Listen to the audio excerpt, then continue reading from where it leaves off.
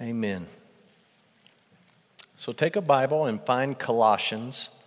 We're in book 51 of 66. We're still on track to finish up with the book of Revelation the last week in May, last Wednesday night in May. And we're going to combine a couple of books along the way, some of these shorter letters in the New Testament, but 51 of 66 tonight. Book of Colossians.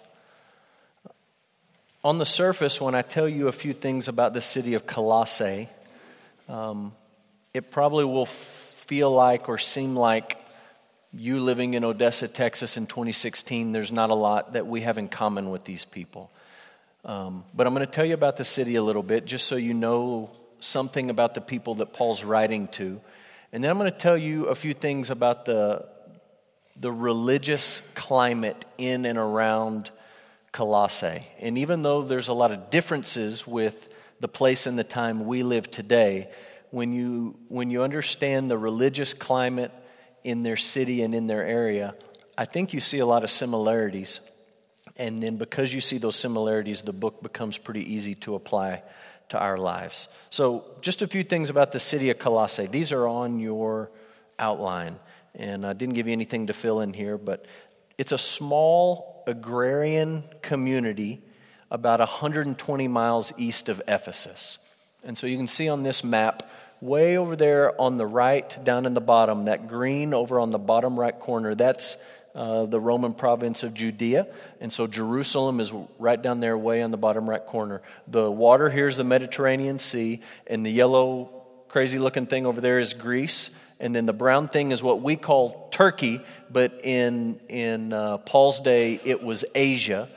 And you can see in that red box that there's a couple of cities, Hierapolis, Laodicea, and then down at the bottom is Colossae. It was in the Lycus River Valley. It sat right on a river, and it was right near the base of Mount Cadmus. And so there's Mount Cadmus. Pretty stunning view.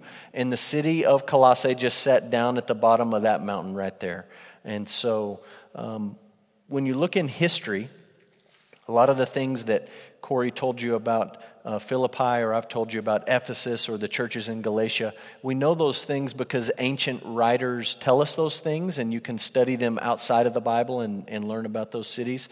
There's not a whole lot outside of the Bible about Colossae. There's a few things. Sometimes it's spelled with a K. Some Bible translations actually spell it with a K. But we don't know a whole lot, and scholars say because we don't know a whole lot, it probably wasn't really big, because a lot of the big cities in the ancient world, we have a lot of things written about them, records and things like that. Not a whole lot from Colossae, so it probably was not a large city. The textile industry was the big economic driver in Colossae. They were known for producing a special kind of wool. They bred a special kind of sheep, and they had a certain way of producing this wool, and everybody thought it was the greatest. And it was sort of had its own brand. It was called Colossinus wool, and people loved it, and they sold it all over the Roman Empire. They were on a major trade route, and so that helped them get their product out. One interesting thing about the city, you can't see where the city's at in that picture. That was just the best picture of Mount Cadmus I could find. The city's never been excavated. They know where it's at, and you can go there and you can see some of the features of the city. But a lot of these ancient cities, like I've showed you pictures of Ephesus, and I showed you the street and the library and the town square and all that. Well, at different points in history, that just got covered up with ground. And cities got conquered, and they leveled them and flattened them, and it just sort of gets covered up over hundreds and hundreds and hundreds of years. So Colossae is covered up. We know exactly where it's at, but it's never been excavated. And archaeologists have asked the government of Turkey for permission to excavate that city, and they've given archaeologists permission to excavate other cities. They've just never given them permission to excavate Colossae. And so we know where it's at, and you can go there and you can see some features of the city. They say that you can see an Acropolis, you can see a theater, you can see the graveyard, and you can see a handful of buildings. They haven't found a Jewish synagogue. Scholars do think there was a big Jewish population there, but they haven't found that yet because they haven't been able to sort of dig around for that kind of stuff. So kind of interesting that it's never been excavated. Back to that map. it was connected with these three cities: Hierapolis, Laodicea right in the middle, and Colossae down south. And actually the elevation in Colossae is a little bit higher than the other two right there by the mountain. And these three cities were kind of like sister cities. They all went together. People thought of them together, and there was road connecting them.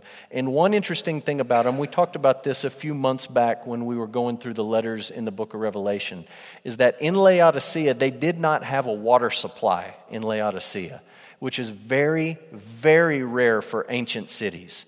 There's almost no ancient cities that don't have their own water supply because it's just logistically much harder for them to get water. What they did in Laodicea is they built high-pressured stone pipes, and they piped water from one of two places. They piped it from the north, from Hierapolis, or they piped it from the south in Colossae.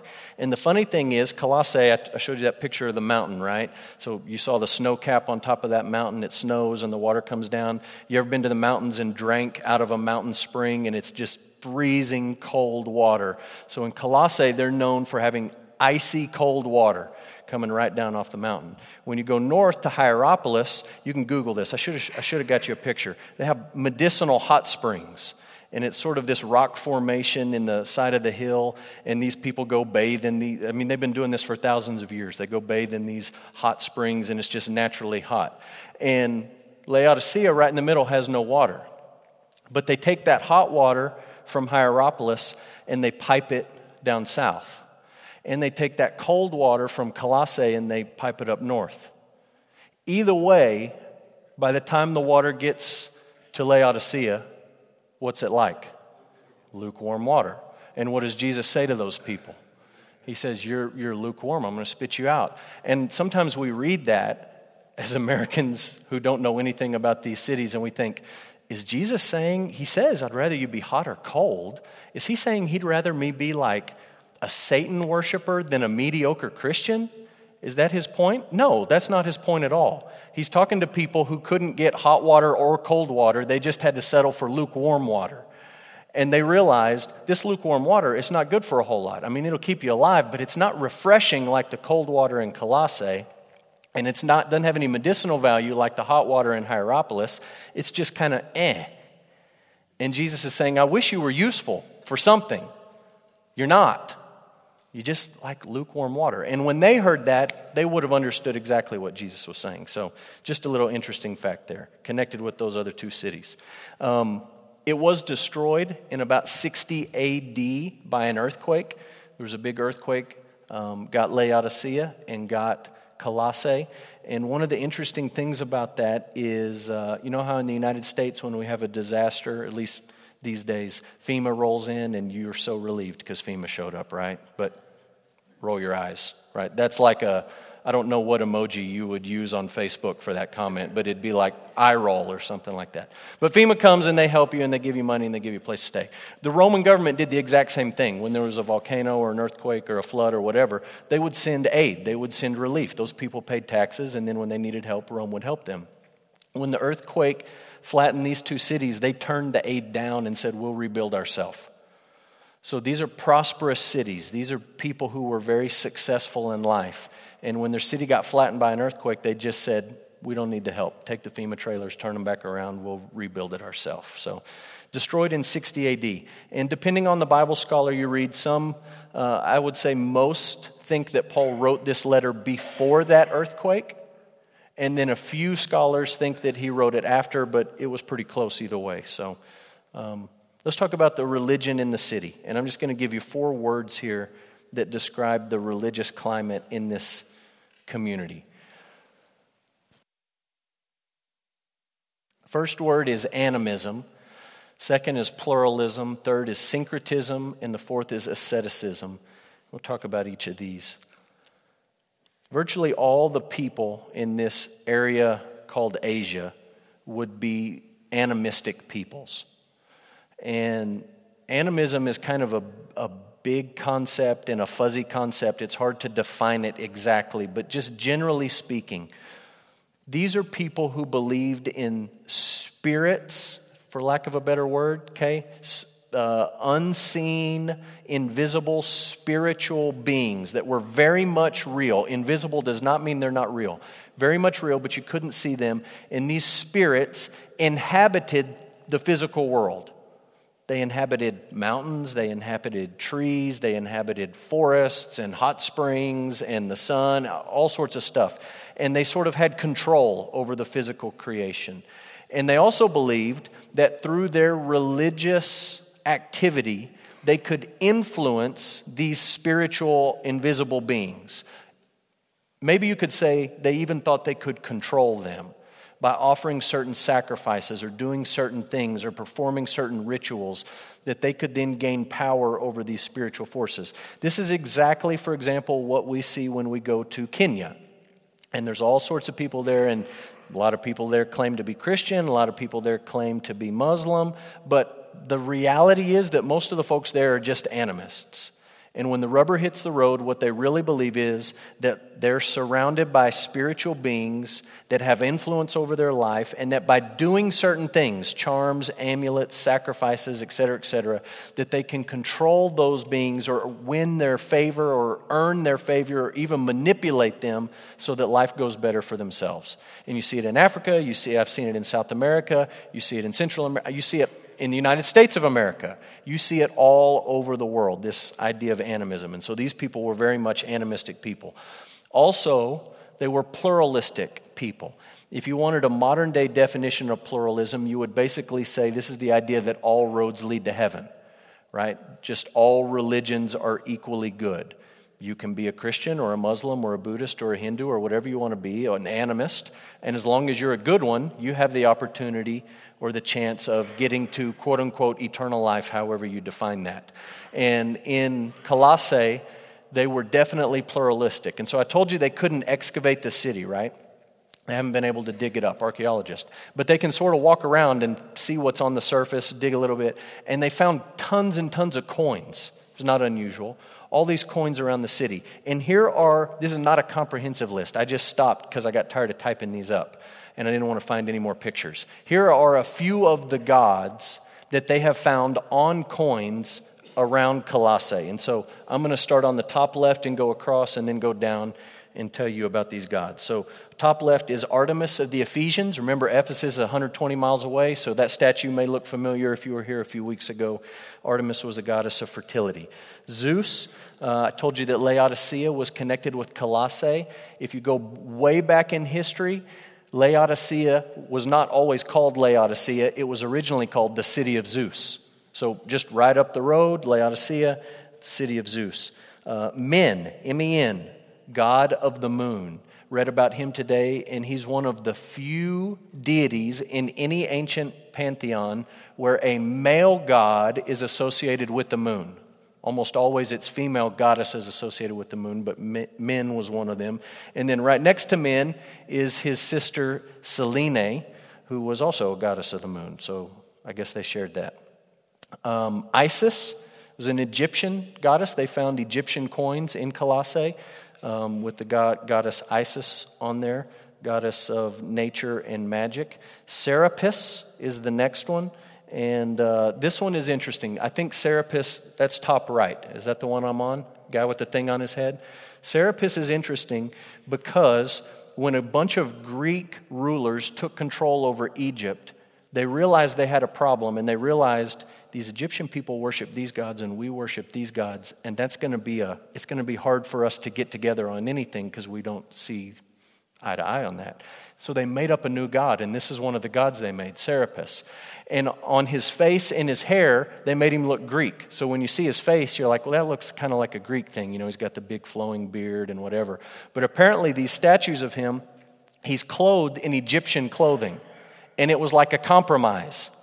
Like, hey, you have yours and we have ours, but let's make a new one that we can share. And we can agree on this. And so they invented this guy. And I don't remember what he was the god of, but it doesn't really matter since they made him up out of nowhere. Athena, goddess of wisdom. Demeter, god of the harvest. Hygeia, goddess of hygiene, cleanliness, health. Interesting. Helios, god that was a god of the sun, actually the personification of the sun. Tyche, the goddess of cities. She protected cities. So she would be a goddess that every city would want her to protect them, that she would have been in a lot of different places. Cybele, the great mother. Hecate, the goddess of magic. On and on and on and on. You get the idea. Okay? All these gods all over this area. And nobody in this region at this time thought, it's hard for us to get this. No one thought, we all know Zeus is the only real God. No one thought that. Nobody said, well, all those idiots that worship Athena, I only worship Hecate. I mean, how stupid do you have to be to worship that? They just worshiped all of them. It was just not a thing. It was just very pluralistic. Even to the point where if you want to make up a brand new one, fantastic, we'll add him in. He's as good as any of the others. So very, very pluralistic. Anything goes. And because they were very pluralistic, go back to the 4 words there, they were also very syncretic, or you can say syncretistic, either way. Syncretic or syncretistic. Syncretism was common, and what that means is you take different religions and you mix them. And you get something totally different in the end. And if you want to see that, where I've seen that most clearly is in South America. When you go to visit a Roman Catholic cathedral, if you'll get somebody to give you a tour and explain lots of the parts in it. The last time I went to one was in Cordoba, Argentina, and they took us in. And they said, look, the Spaniards came here and they made everybody become Catholic. They just said, gun to your head, you're a Catholic now. Okay, I'm a Catholic, great. And then they said, build this cathedral, build this church for us. So these guys are building this church. And they sort of give them some direction, but they also give them some leeway. And so they're pointing out all over the cathedral. And the thing that stood out to me the most is that we walk to the very middle and they say, look straight up. So we walk to the very middle, up there at the front, in front of the altar, and you look straight up, and it's way up there, right? Big steeple thing goes way up there. And the guy says, what do you see right at the very, very, very top? Forget all the pictures on the sides. What's on the very top? I say, well, it looks like a sun. It is a sun.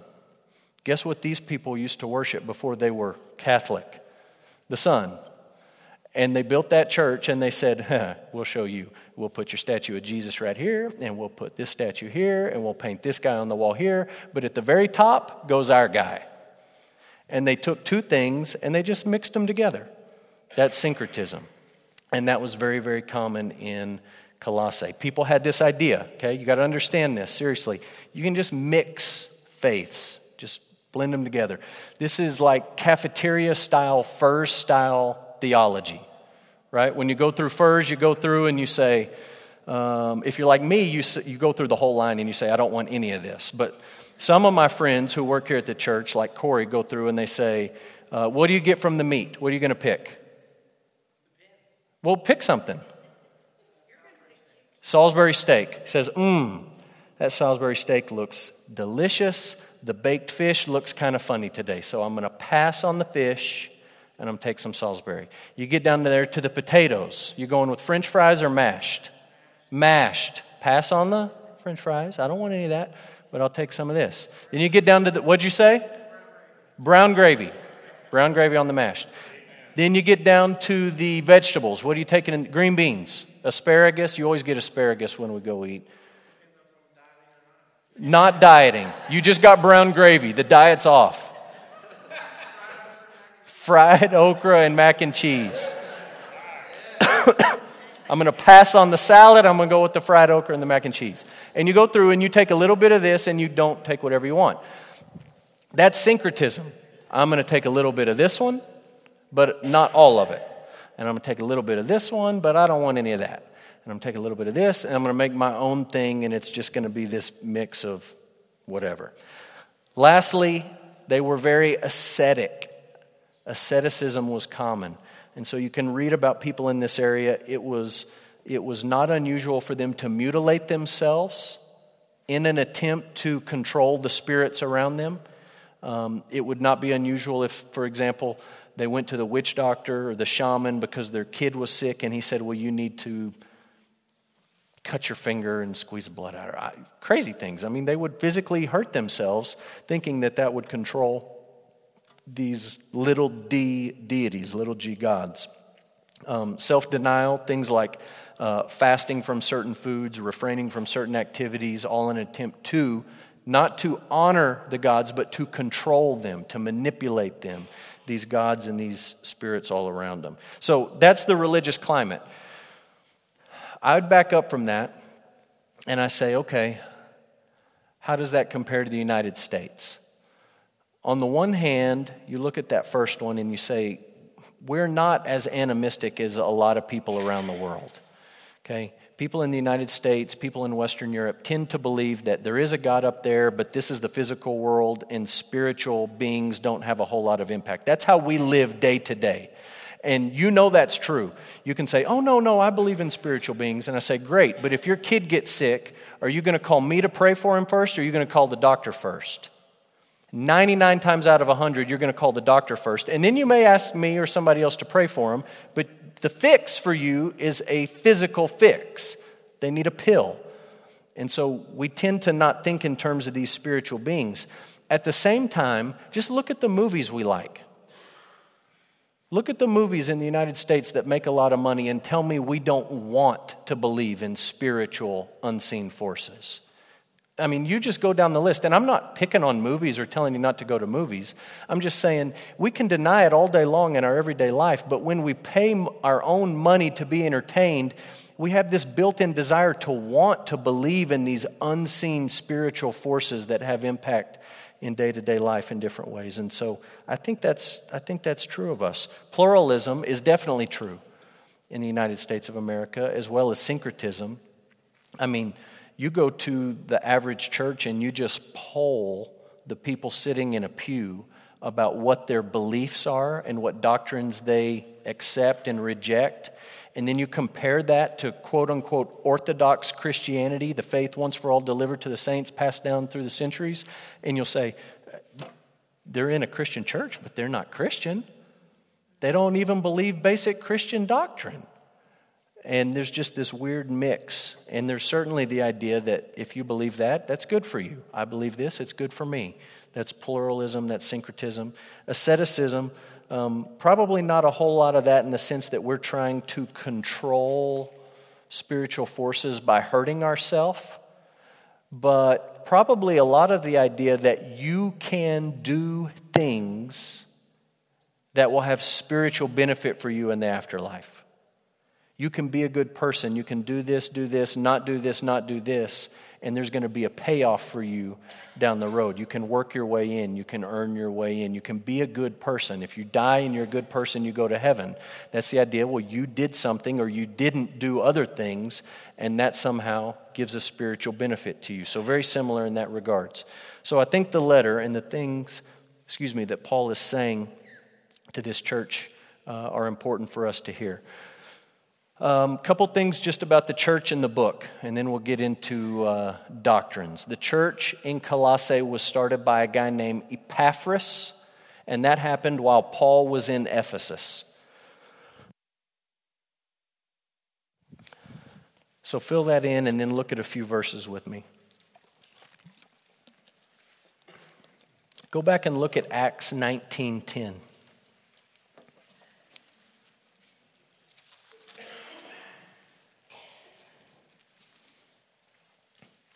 Verse 1 in Acts 19 says, it happened that while Apollos was at Corinth, Paul passed through the inland country and he came to Ephesus. And it says down there in verse 8 that he went to the synagogue and for 3 months he spoke boldly, reasoning and persuading them about the kingdom of God. Some of those people in the synagogue became stubborn and they continued in unbelief, speaking evil of the way before the congregation. So what did Paul do? He withdrew from them. And he took the disciples with him, reasoning daily in the hall of Tyrannus. This continued for 2 years, so that all the residents of Asia heard the word of the Lord, both Jews and Greeks. So you got to listen to what Luke's telling you. He's saying Paul goes to Ephesus. He spends 3 months preaching in the Jewish synagogue until they get fed up and they run him off. So when they run him off, he takes all the believers, all the Jewish believers with him, and they go to the Hall of Tyrannus, which was like just a building there in town. And they go to this hall, and that's where he starts preaching, and he does that for 2 years. So he's there for over 2 years, the longest city he ever stopped at in all of his missionary journeys. Corinth was about 18 months. Ephesus was over 2 years. But Luke says he's preaching in Ephesus at the hall of Tyrannus, and what's the result? Everybody in Asia hears the word of God. So Lucas, go back to the map real quick, will you? So there's the map, right? You see the circle, Colossae right there. Straight to the left, part of the word is cut off on the left side of that circle. You see Ephesus. That's where he's at, on the far west side of quote-unquote Asia. And he stays there for over 2 years preaching boldly, and the result is all of that area in brown, all those people hear the word of God. Now, does that mean every single person? No. It's Luke's way of saying, look, Paul camped out right here, and his ministry had such an impact that the gospel spread all the way through this whole province. And here's one of the ways that that happened. Flip back to Colossians. Look at chapter 1, verse 7. You just need to know Paul did not start the church in Colossae. He was in Ephesus. But there was a guy named Epaphras. When you piece it all together, you realize Epaphras went to Ephesus. Would not be uncommon for a businessman in Colossae to go to Ephesus.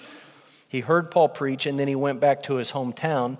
And look at Colossians 1:7. It says, you learned it. You learned what? The grace of God. You learned about the grace of God from Epaphras, our beloved fellow servant. He is a faithful minister of Christ on your behalf, and he has made known to us your love in the Spirit. So the idea is there's this guy Epaphras who lives in Colossae. He hears Paul preach in Ephesus, and then as he's going back and forth, he's preaching the gospel and starting the church in Colossae, and then he's going back to Ephesus for business or travel or whatever, and he's talking to Paul saying, hey, the church is going great. People are believing, people are being added, and he's giving Paul these reports. So Epaphras is the guy who started this church. As just one side note, tell you one of the men in Colossae, one of the members of the church, was a guy named Philemon. You ever heard of Philemon? Nowhere in the Bible do you read specifically that he lived in Colossae, but look at this. Look at Colossians 4:9. He's given some greetings at the end of this book, and Paul mentions a guy named Onesimus. And he says, Onesimus is our faithful and beloved brother, and he is one of you. He's from Colossae. Onesimus is from Colossae. You say, I thought we were talking about Philemon. Who's Onesimus? Onesimus was a slave that was owned by a guy named Philemon, and they lived in Colossae. And Onesimus ran away from Philemon, and potentially that's where he ran into Paul, was while Paul was in Ephesus. And so he's saying here that this guy, he's from your hometown, you know who he is, he's a believer, he's part of us, and so you can connect Philemon to the city of Colossae in that way. One thing we know about the church there, this is just a few details, is that they met in homes. Okay, you remember in Ephesus, he's preaching in the synagogue, then the hall of Tyrannus. But in Colossae, smaller community, they're meeting in homes. So look at Colossians 4:16. He says, when this letter has been read to you, have it read also in the church of the Laodiceans, and see that you read the letter from Laodicea. Back up to verse 15. Give my greetings to the brothers at Laodicea and to Nympha and the church in her house. So we know in Laodicea the church is meeting in a home in that way. And then you read the same thing in Philemon. Flip over to Philemon, just a few pages to the right. And you know Philemon lived in Colossae. And he says, Philemon, verse 2, he talks about Apphia, our sister, Archippus, our fellow soldier, and the church in your house. Philemon had a group of people, a church that met in his home. So that's what they're doing for church. They're meeting in homes. And I jumped ahead of myself and I read Colossians 4:16. It is interesting to note that Paul wrote a letter to the church in Laodicea. We don't have it. We have no idea what he wrote in that letter. But we do know that he told the church in Colossae, just right down the road, hey, you should read that letter I sent to them, and you should give them the one that I sent to you. You guys should read them and then switch. So just an interesting fact there. Here's an outline of the book. It's pretty simple to lay out.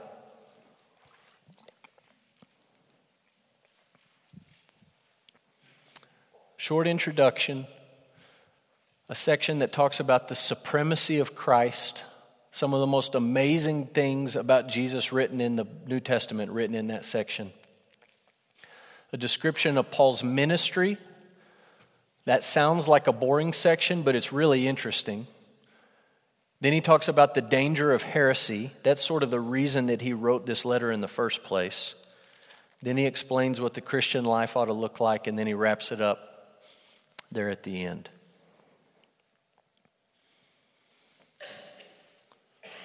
So we could spend a lot of time trying to break those sections down even further, but instead, this is not really a long book.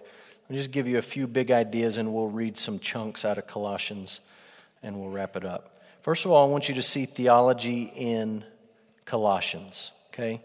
Theology in Colossians, and there's two basic ideas I want you to see. The first one is this: Colossians is God-centered, as opposed to being man-centered, okay? You live in a time and a place where people are very me-centered, self-centered, and you can see that when you go to a bookstore and you see the self section. It's large and many volumes there because we're very concerned about the self. And Colossians gives you a contrast. It's a very God-centered book. Also, you could contrast this with, in Colossae, they were tempted to be God's-centered, little g, God's-centered, or spirits-centered, or whatever. Paul's wanting these people to be God-centered. And you see that in a couple of prayers right here at the beginning. So look at Colossians 1. After he gives a few, hello, this is who I am, I'm writing to you. This is how he begins the book in verse 3. We always thank God, the Father of our Lord Jesus Christ, when we pray for you. Right out of the gate, he's praying, and he's praying specifically to God, the Father of our Lord Jesus Christ. We pray for you since we heard of your faith in Christ Jesus and of the love that you have for all the saints. How did Paul hear about that? As far as we know, he never went there. Well, Epaphras, right? He's going back and forth, and he's telling them. Because of the hope that is laid up for you in heaven. Of this you have heard before in the word of the truth, the gospel, which has come to you, as indeed in the whole world it is bearing fruit and growing. In the whole world, that makes you think of Luke 19, right? The word of God spreads all the way through Asia while Paul's preaching there in Ephesus. It's spreading all over the world. It's bearing fruit and it's growing. As it does so among you, since the day you heard and understood the grace of God in truth. You learned it from Epaphras, our beloved fellow servant. He's a faithful minister of Christ on your behalf. He's made known to us your love in the Spirit. So he starts off praying, thanking God for them. And then look at verse 9. Here's a second prayer. From the day that we heard about how great you are doing, we have not ceased to pray for you, asking that you may be filled with the knowledge of his will in all spiritual wisdom and understanding, so as to walk in a manner worthy of the Lord. That's the inspiration verse for the hymn we sang just a minute ago. Fully pleasing to him, bearing fruit in every good work, and increasing in the knowledge of God. Sometimes people talk to me and they say, I don't know what to pray for people. I don't know how to pray for people. That's how you do it. You don't say weird, vague, meaningless things like, God, please bless them. God, please make them happy. You say, just if you don't know what to say, you just read this. And you say, I am praying that you would be filled with the knowledge of God's will. I'm praying that you would have spiritual wisdom and understanding. I'm praying that you would walk in a manner worthy of the Lord. I'm praying that you would be fully pleasing to God. I'm praying that you would bear fruit in every good work, and I'm praying that you would increase in the knowledge of God. That's what you pray for people. May you be strengthened with all power according to his glorious might for all endurance and patience with joy, giving thanks to the Father who has qualified you to share in the inheritance of the saints in light. He's delivered us from the domain of darkness and transferred us into the kingdom of his beloved Son, in whom we have redemption, the forgiveness of sins. Here's why I think those prayers are interesting. He starts off saying, Epaphras has told us how great things are going. But what's his response to that? Not to pat them on the back, but to say, I thank God for how great things are going in your church. It has nothing to do with you. I'm thanking God for that. He's focused on God. And then he comes back around and he says, we do want you to know we have not stopped praying for you. And we're not necessarily praying for all the sick folks. We're not necessarily praying for all the problems and all those things. We care about those things. Here's what we're really praying, that you would have spiritual wisdom, that you would walk in a manner worthy of your relationship with God, and that you would know God fully in a big, big, powerful way. We want you to know him. So he's very God-centered right out of the gate. And then he moves in a second direction that's very important. Colossians is not only God-centered, but it's also Christ-centered.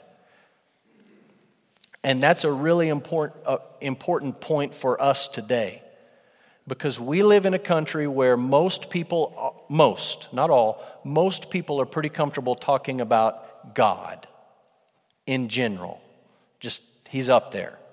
But when you start talking about Jesus, that's where people get uncomfortable. That's where you start drawing lines in the sand. And you can't have one truly without the other. And so he moves from being God-centered to being very Christ-centered. And look what he says beginning in verse 15. He's talking about the beloved Son from verse 13. The one in whom we have redemption and the forgiveness of sins. That Son, verse 15. He is the image of the invisible God. Think about that if you're these people who live in Colossae and you believe in invisible spirits, right? All these guys you can't see. But they all have their statues everywhere, so you can get a glimpse of them. And Paul says, look, it's different with this faith. It's not like these other guys. If you want to know what God looks like, you look at Jesus. That's what he looks like. He's the image of the invisible God. He's the firstborn of all creation. We hear the word firstborn and we think, oh, so he was the first thing that God made. That's not what that means at all. It means he's the supreme one over everything that has been made. He's the preeminent one. He's the most important. In verse 16 explains it. By him, by Jesus, all things were created. Sometimes we teach our kids a little question. Who made you? God made me. Is that true? Yeah. It's also true to say, who made you? Jesus made me. That's what it says right there. He made everything. Things in heaven and things on earth, visible and invisible, whether thrones or dominions or rulers or authorities, all things were created through him and for him. All those words, thrones, dominions, rulers, authorities. In Paul's day, they were words used to describe spiritual beings, spiritual forces, what we would call demonic spirits. And Paul says, look, all these spirits that you're so concerned about, Jesus made them. He created them. Why are you messing around with them when you can know the one who made them? That's silly. Verse 17, he's before all things, and in him all things hold together. That's an amazing verse. In Jesus, because of Jesus, all things, that means all things, hold together and don't come flying apart, crashing apart, exploding, sucking in, whatever. Because of Jesus, they all hold together in him. Verse 18, he's the head of the church, head of the body, the church. And he's the beginning, the firstborn from the dead, that in everything he might be preeminent. You can draw a circle around that word preeminent and draw a line down to firstborn in verse 15. Those two words mean the same thing. Verse 19, in him the fullness of God was pleased to dwell. Again, you're talking to people who have grown up thinking, this little God, this little God, this little God, this little God, this little God. Paul says, no. There is only one God. And in Jesus, the fullness of God was in him. He really was God in human flesh. And through Jesus to reconcile to himself all things, whether on heaven or in earth, making peace by the blood of his cross. So some amazing things he says about Christ. And again, you understand in the context, he's saying to these people, I want you to be God-focused, the one true God. I want you to be focused on him, not yourselves, not these spirits, focused on God. I also want you to be focused on Christ. It's not enough to just have a vague idea of God. It's got to be centered and focused on Christ. And that's certainly applicable to our day and age. So here's how you apply this theological foundation that Paul lays out, or this is how Paul applies it, okay? Theology applied in Colossians. 3 thoughts. Number one, good theology results in a consuming passion for missions. That doesn't necessarily mean that everyone in this room should be like the Apostle Paul and travel around and start churches, but that most certainly means that when you really get the theological foundation in Colossians, if you're not then moved to be serious about participating in missions somehow, certainly praying, but at least giving and or going. Both of those things are needed for missions, right? Giving and going. One's not more important than the other. We've got to have both. If you're not serious about it, you really didn't get the theology that he started with. You may be able to answer the questions correctly, but it didn't get down in your bones all the way. If you really get it, it moves you to be committed to missions. And so look what he says in chapter 1, verse 24. I rejoice in my sufferings for your sake, and in my flesh I am filling up what is lacking in Christ's afflictions for the sake of his body, that is the church. Does that strike you as an odd phrase? That he says there is something lacking in Christ's afflictions? If you said that in church today, like if I said that in the interview with the search team here when I was coming to be the pastor, they'd say, you're a heretic, go away. There's nothing lacking in what Christ did on the cross. But Paul says there is something lacking. It's not power. It's not its ability to save. It's that people don't know about it. They haven't heard. Right? That's Romans 10. How are they going to believe if they don't hear? How are they going to hear unless somebody preaches? How are they going to preach unless you send them? They got to go. Because we believe these things about God, because we believe these things about Jesus, we are willing to fill up what is lacking in Christ's afflictions, meaning to take the gospel to those who have never heard it. So he rejoices that through his sufferings he can do that. He talks about, jump down, let's see, what verse do I want to look at? Verse 27. To them, God chose to make known how great among the Gentiles are the riches of the glory of the mystery, which is Christ in you, the hope of glory. Verse 28, him, that's Christ, we proclaim, warning everyone, teaching everyone with all wisdom, that we may present everyone mature in Christ. You ought to underline that verse, 28, where he says, we may present everyone mature in Christ. And you ought to get it through your head that when we do missions at our homes, in the city of Odessa, in the United States, or in Kenya, that's the goal, to present people mature in Christ. We're not in the business of quote-unquote saving souls and getting people to repeat a goofy prayer and shaking their hand and saying, congratulations, you're going to heaven someday, we'll see you later. That was not Paul's ministry. Paul says, my aim, and what your aim ought to be, is to present people mature in their faith. That's how he defined his mission. And this is not easy. He says in verse 29, I've got to toil, I've got to struggle. Good news, I'm toiling and struggling with God's energy that he works within me. Flip over to chapter 4. Look what he says about missions in chapter 4, verse 2. Continue steadfastly in prayer, be watchful in it with thanksgiving. At the same time, pray for us that God may open to us a door for the word to declare the mystery of Christ, on account of which I'm in prison, that I may make it clear, which is how I ought to speak.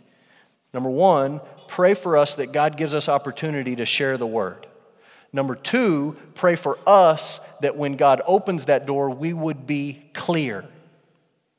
Not funny, not brilliant, not entertaining. If you teach a Sunday school class, children or grown-ups or anywhere in between, your goal is not to be funny, your goal is not to be entertaining, your goal is not for them to think how smart you are, your goal is to be clear. I want to be clear about this gospel. So he says, pray that we have this open door and pray that we can make it clear. He says, walk in wisdom towards outsiders, making the best use of the time. Make the best use of the time you have. How do you do that? Let your speech be gracious, seasoned with salt, so that you may know how you ought to answer each person. Watch your mouth. Make the best use of the time, because God's going to open a door for you, and when he opens it, you need to walk through it and be ready to share the hope that you have in Jesus Christ. So good theology results in a passion for missions. Second, trusting anyone or anything but Jesus is pure folly.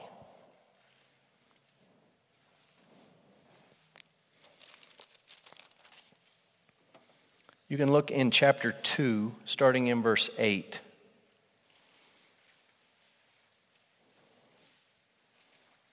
For the sake of time, we're not going to read it because we're almost running out of time here. But you can go back and read Colossians 2, 8 to 23. We'll just hit some of the highlights here, moving real quick.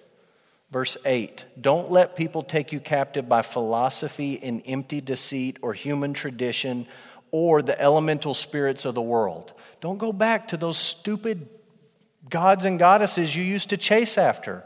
Don't go back to that stuff.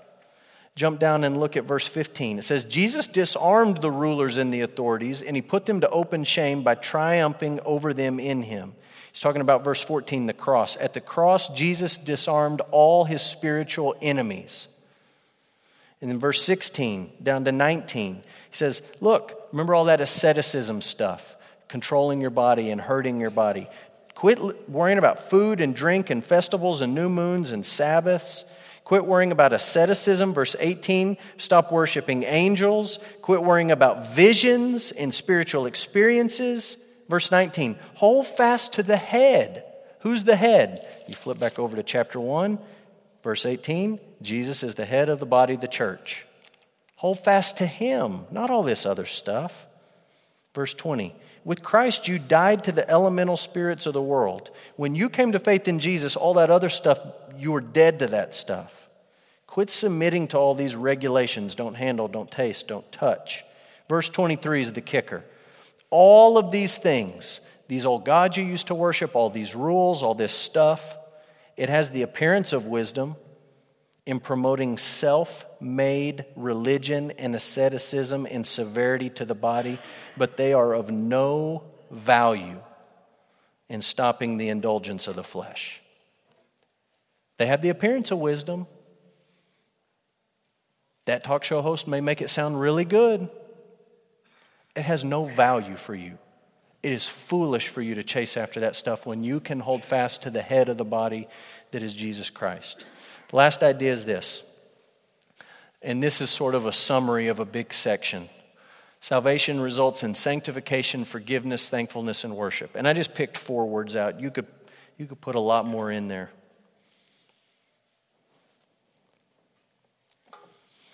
But this is if you're looking at the outline, this is the section where he's talking about the Christian life. If you really know Jesus Christ, this is what your life ought to look like. And it starts in chapter 3, verse 1.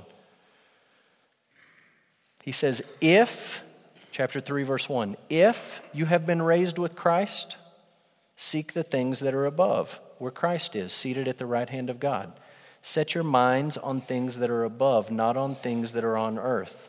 You have died, and your life is hidden with Christ in God. When Christ, who is your life, appears, you also will appear with him in glory. And he talks about sanctification and what sanctification looks like in your life. Verse 5, you're putting to death the earthly things in you. You've got to fight them. That's not something you just lay back and wait for God to take care of. You've got to kill it. The sin in your life, the sin in your heart, the sin that comes out of your mouth, you got to fight it and kill it. Put it to death. And then verse 12, you have to put on what sort of things? Compassionate hearts, kindness, humility, meekness, patience, bearing with one another. If one has a complaint against another, forgiving each other as the Lord has forgiven you. Your salvation, God has forgiven you, ought to result in you being a forgiving person. If you absolutely refuse to forgive other people, it's a telltale sign that you have not truly experienced forgiveness from God in Christ. Regardless of what kind of Bible questions you can answer. It really doesn't matter. You can impress me with all your Bible facts and Bible drill skills and all sorts of theological answers and ideas. If you just say, I will not forgive that person, it's a sign that you have not been forgiven yourself. Period. Salvation leads to forgiveness, not just of you, but towards other people. He talks about thankfulness, verse 15, and then verse 16. Let the word of Christ dwell in you richly, teaching and admonishing one another in all wisdom, singing psalms and hymns and spiritual songs with thankfulness in your hearts to God. Whatever you do in word or deed, do everything in the name of the Lord Jesus, giving thanks to God the Father through him. So just a few ideas from this section about what the Christian life ought to look like. So here's what we're going to do. We're going to end with prayer, and we're just going to pray for our church. And because of time, this will be the last thing that we do tonight.